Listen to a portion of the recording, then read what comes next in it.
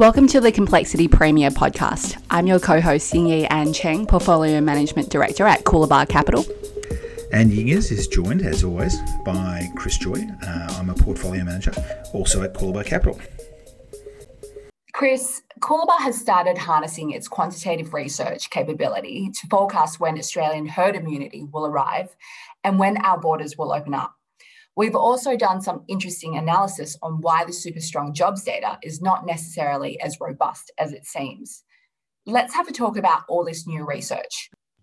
Yes, Yingyi, Coolabah has attempted to forecast both the advent of herd immunity in Australia and when governments will be comfortable opening up our borders to both inflows and outflows of vaccinated human capital, subject to strict testing protocols at arrival and departure ports.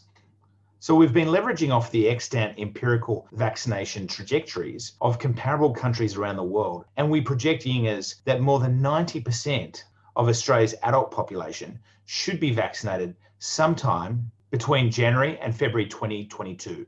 This marries up importantly with a potential federal election in March 2022, following which we believe governments could start opening up the country via travel bubbles with select nations in the middle of next year. Yes, Chris, this has significant ramifications for policymakers, given that open borders are likely to eventually precipitate a substantial positive labour supply shock by much higher population growth, which should ultimately more than offset the negative labour supply shock that resulted from the combination of closed borders and around 334,000 foreign workers fleeing Australia after the advent of the COVID-19 crisis. Any increase in wage growth in 2021 and 2022 could be counterbalanced by this positive labour supply shock. I agree, Yingyi. Outside of the outbreak of war between China and the US, perhaps the single biggest event risk that policymakers and the RBA specifically should be thinking about right now is when Australia's ironclad borders will finally open up to new human capital flows in and out of the country. This is certainly something that we've been trying to turn our minds to a little more thoroughly of late. Once the borders are open, Australia is, as you say, likely to experience a large skilled migration and general labour supply shock, which could over time put material downward pressure on wages and inflation. This will, however, be preceded by a temporary tightening of the labour market as the 334,000 jobs you referred to, which were held by non-residents prior to the COVID crisis, start shifting to locals or residents. As our chief macro strategist, Kieran Davies, has explained in a note he published over at Livewire, these jobs were not previously in the official employment data, precisely because they were held by non-residents. And as they do magically shift into the official employment statistics, as the jobs are allocated to locals or residents, they have the potential to temporarily reduce the jobless rate by more than 2 percentage points. This is almost certainly one key driver of the radical recent reduction in Australia's jobless rate from 7.4% to 5.1% in May, and also the surge in advertised vacancy rates. And it means that policymakers of the RBA are going to have to traverse the current negative labour supply shock juxtaposed against the spectre of a positive labour supply shock as skilled migration and population growth ramp up in the years ahead. So, Chris, the existential question is, therefore, when will the borders open back up? To try to forecast this somewhat more rigorously, we have made a few assumptions. Firstly, we think the federal government will not open any borders until after the next election, which would be optimally timed for either March or May 2022. Secondly, we assume that the federal government will not hold the next election until all Australians who want to be vaccinated have obtained their jabs, which begs the question as to when this will likely be. Thirdly, we assume that a lower bound on this minimum acceptable vaccination rate to reopen the borders will be equivalent to the penetration necessary to be confident of the community capturing robust herd immunity. And fourthly, subject to these decision-making rules being satisfied, we believe that following the election, the federal government will look to slowly allow fully vaccinated Australians to start travelling overseas and vaccinated foreigners to come to Australia, conditional on strict COVID testing of departures and arrivals, and home quarantine if and when required. This may initially be achieved through establishing a number of travel bubbles, for example, with New Zealand, Singapore, South Korea, Taiwan, Japan, etc., which could be rapidly expanded over time with other destinations. As we noted, opening our borders requires herd immunity to COVID-19, which means that a sufficient portion of the population have immunity either by recent infection or through effective vaccination that is approved by the Australian government. The exact coverage required for herd immunity is not yet known because it depends on factors such as vaccine efficacy, reinfection rates, and so on. The research consensus estimate is around 60% to 90% of the total population. The upper end of this range may not be achievable without extending vaccine eligibility to children and will likely require strong government incentives to overcome any vaccine hesitancy. That's right, Yingers. And for Australia, we believe that once around 70% of the total population, or put differently, more than 90% of the adult population, have been fully vaccinated, Australia's government will consider opening its borders subject to the various protections you mentioned. The technical challenge for our researchers is therefore figuring out when Australia will likely have vaccinated 70% of its total population, or over 90% of all adults. By way of quick summary, based on the research that we're about to explain, Coolabah projects that 70% of the total population, or 90.8% of adults, will be fully vaccinated by January or February 2022. And we believe that's a conservative estimate. This potentially opens a door to a March election and the prospect of borders starting to open in the middle of next year. So, Chris, let's explain our projection methodology in more detail. Our projections are developed using a 3-phase process. Phase 1 involves estimating the time it takes for 80% of the adult population to have their initial jab, excluding children who are generally not eligible for vaccination. Note that 80% of the adult population is equivalent to 61.8% of Australia's total population. We do this harnessing the empirically linear path of comparable nations' actual vaccination trajectories, where it appears that the vaccination campaign has been logistically established and is running at a mature capacity.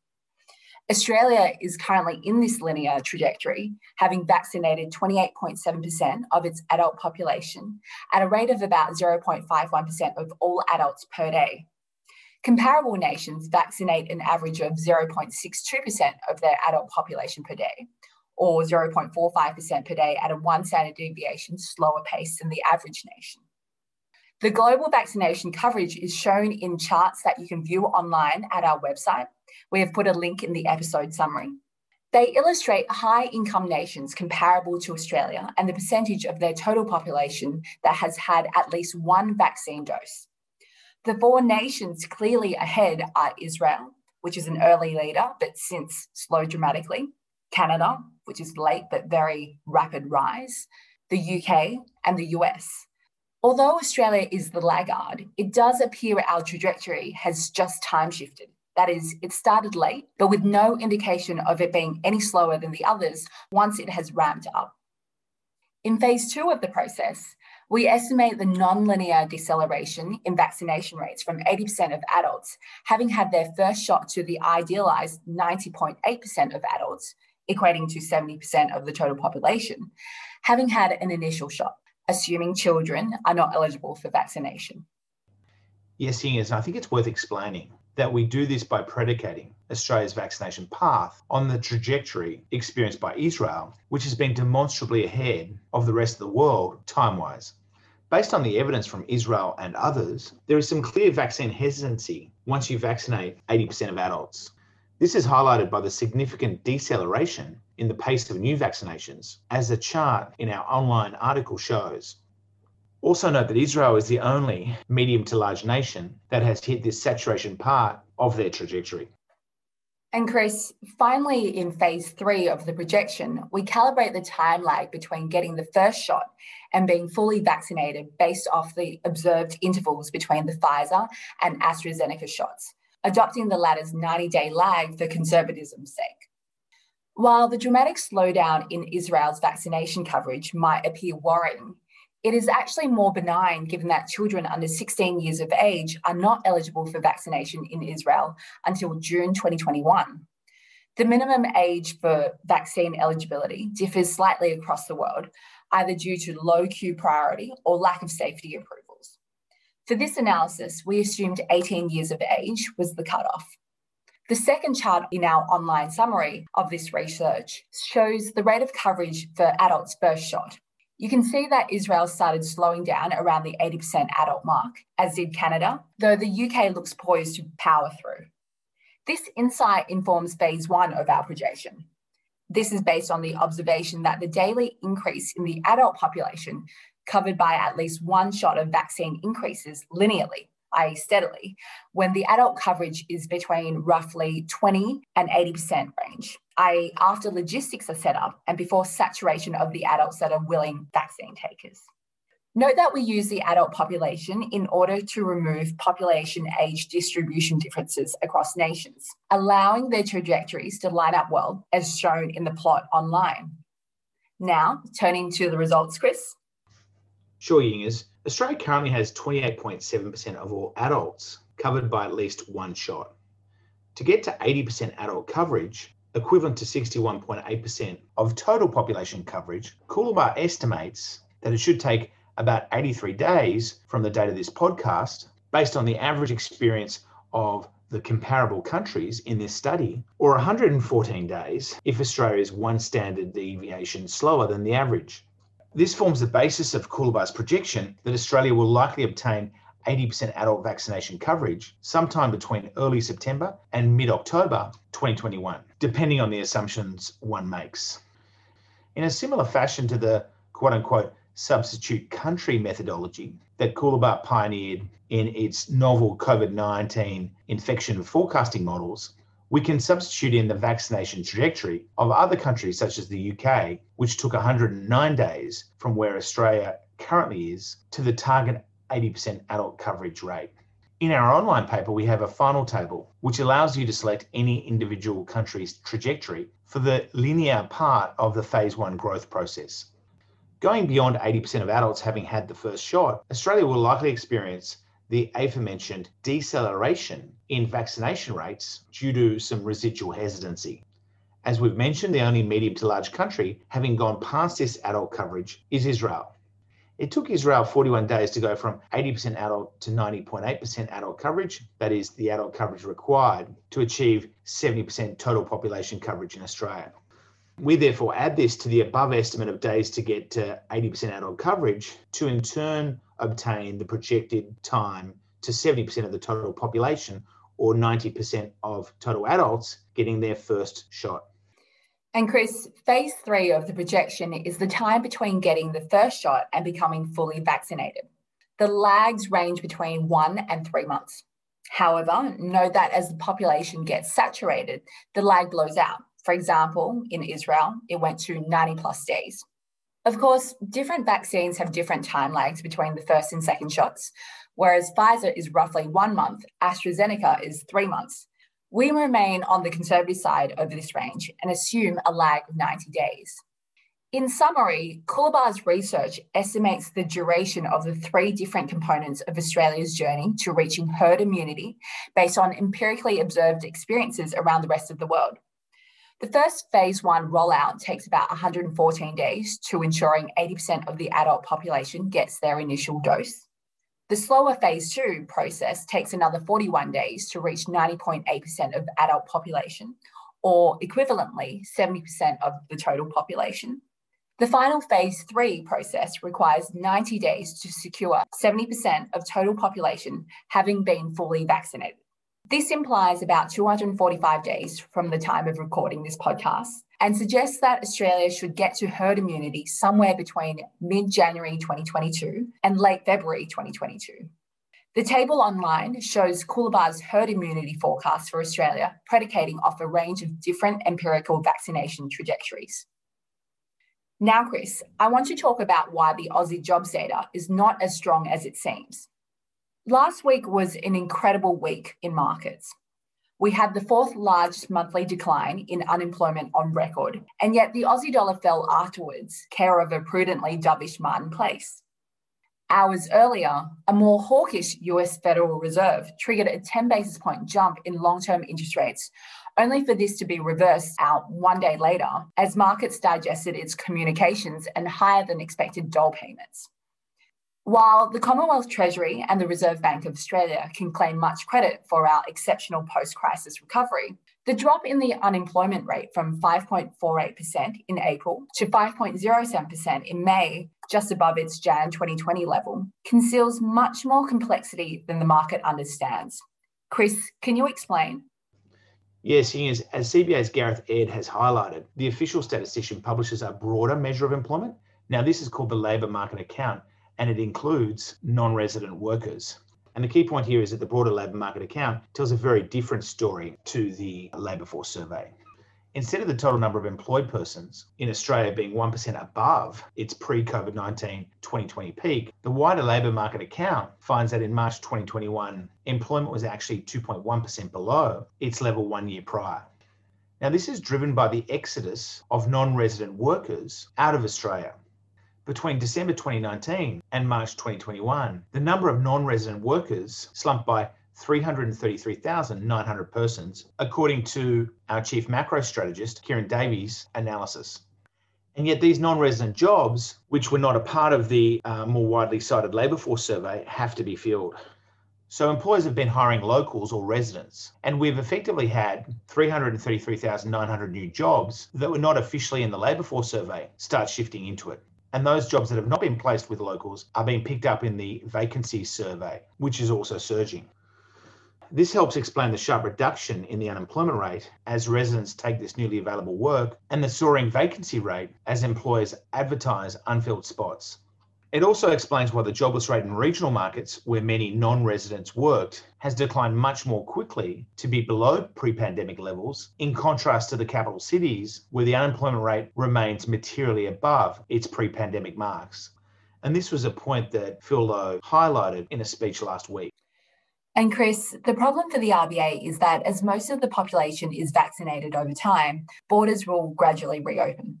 Governments are already creating new pathways for foreign students to return, and migrants will follow quickly thereafter. Over the next few years, much of the lost non-resident labour supply could return. Australia is, after all, now one of the most attractive destinations for tourists, students, and skilled migrants, given our economic and health performance since the crisis.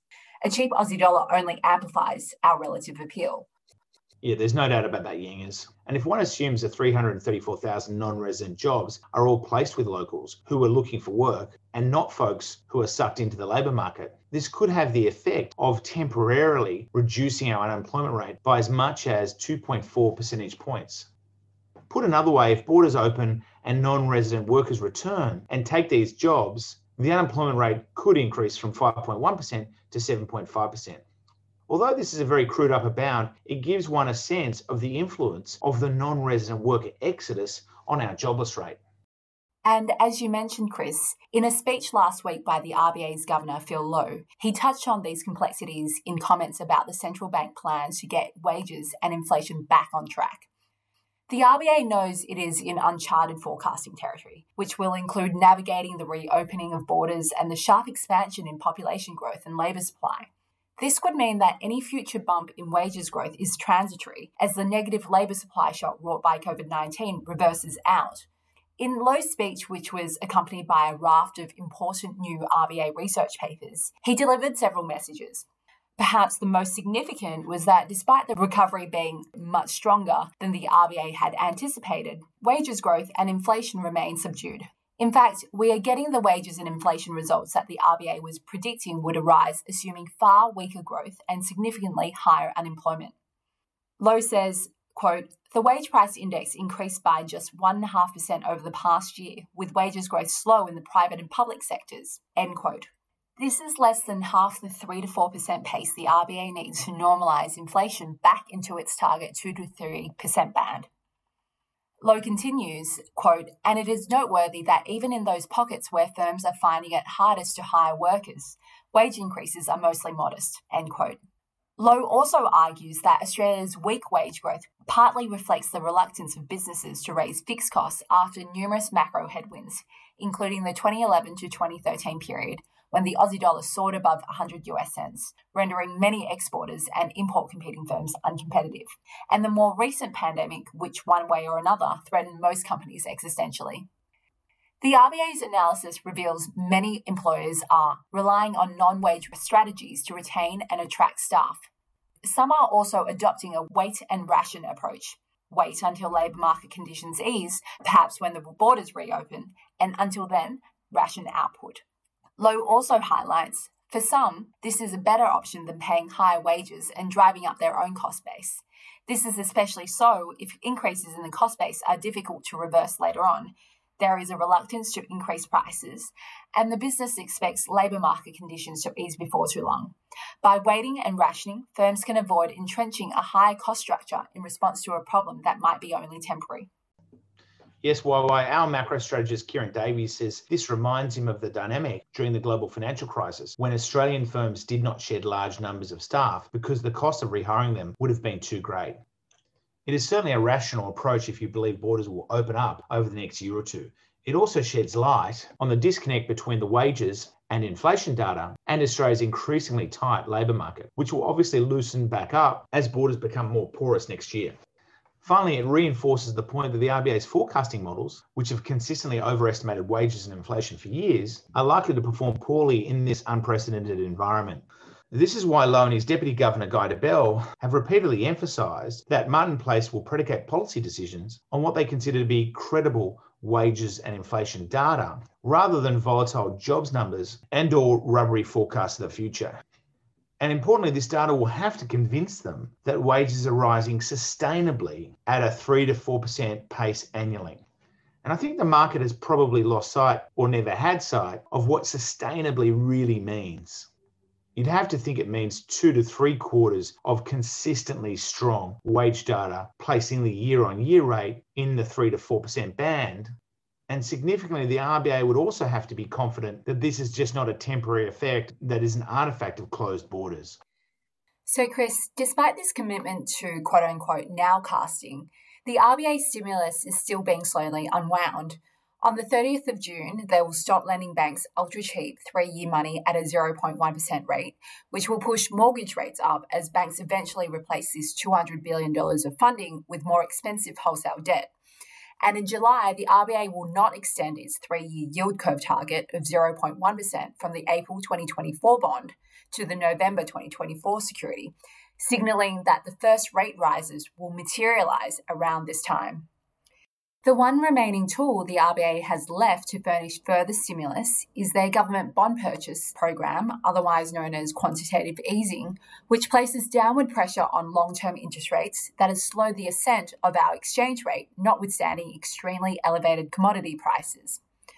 According to Westpac's Bill Evans, the Aussie dollar should be trading between 85 and 90 US cents right now based on Westpac's exchange rate model.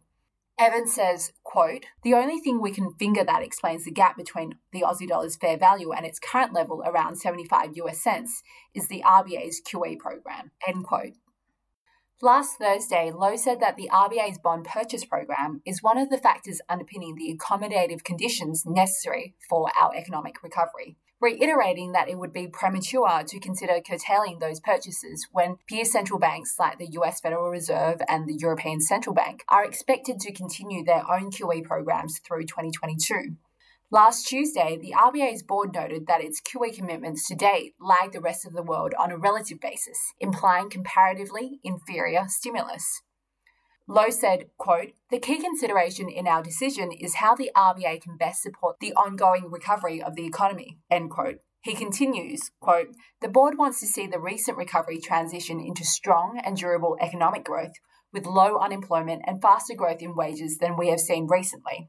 Over time, this will help achieve the inflation target," end quote.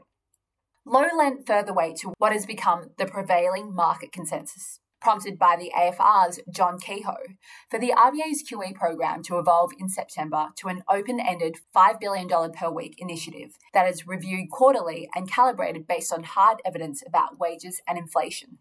This view is now backed by most banks, including Westpac, ANZ, Goldman Sachs, HSBC, RBC, Nomura, UBS, and Deutsche Bank. The RBA's resolute commitment to maintaining its stimulus to help Australians secure full employment, characterised by sustainable wages growth and inflation within the target band, is a key reason why the Aussie dollar declined against other currencies, despite the stunning jobs data. And if there was any doubt as to what the RBA thought about the efficacy of these policies, it released a rich array of new research papers that evaluated their performance. On the question of QE, the RBA's economists, quote, estimate that the program has reduced longer-term Australian government security yields by around 30 basis points and lowered the spread of state and territory bond yields to AGS yields by 5 to 10 basis points, relative to where they would have otherwise been, end quote. They further found that the bond purchase program has not had any substantial negative impact on the functioning of government bond markets. Indeed, most market experts think that the RBA's purchases of 5 to 10-year government bonds have substantially enhanced liquidity with no evidence that it is crowding out other participants. And that's a wrap, guys. I hope you enjoyed this episode, and as always, please feel free to reach out with any questions. You can contact us at info@coolabahcapital.com or reach out directly via the Coolabah Capital website. Please listen to the disclaimer at the end, and I hope you have a lovely week ahead. This podcast does not provide financial advice. It is not an invitation to invest in any financial product, and the information in it should not be relied on for any decisions. All views expressed represent the personal opinions of the speaker and do not represent the view of any other party. If this recording contains reference to any financial products, that reference does not constitute advice or a recommendation and should not be relied upon. Listeners in Australia are encouraged to visit the moneysmart.gov.au website to obtain information regarding financial advice and investments.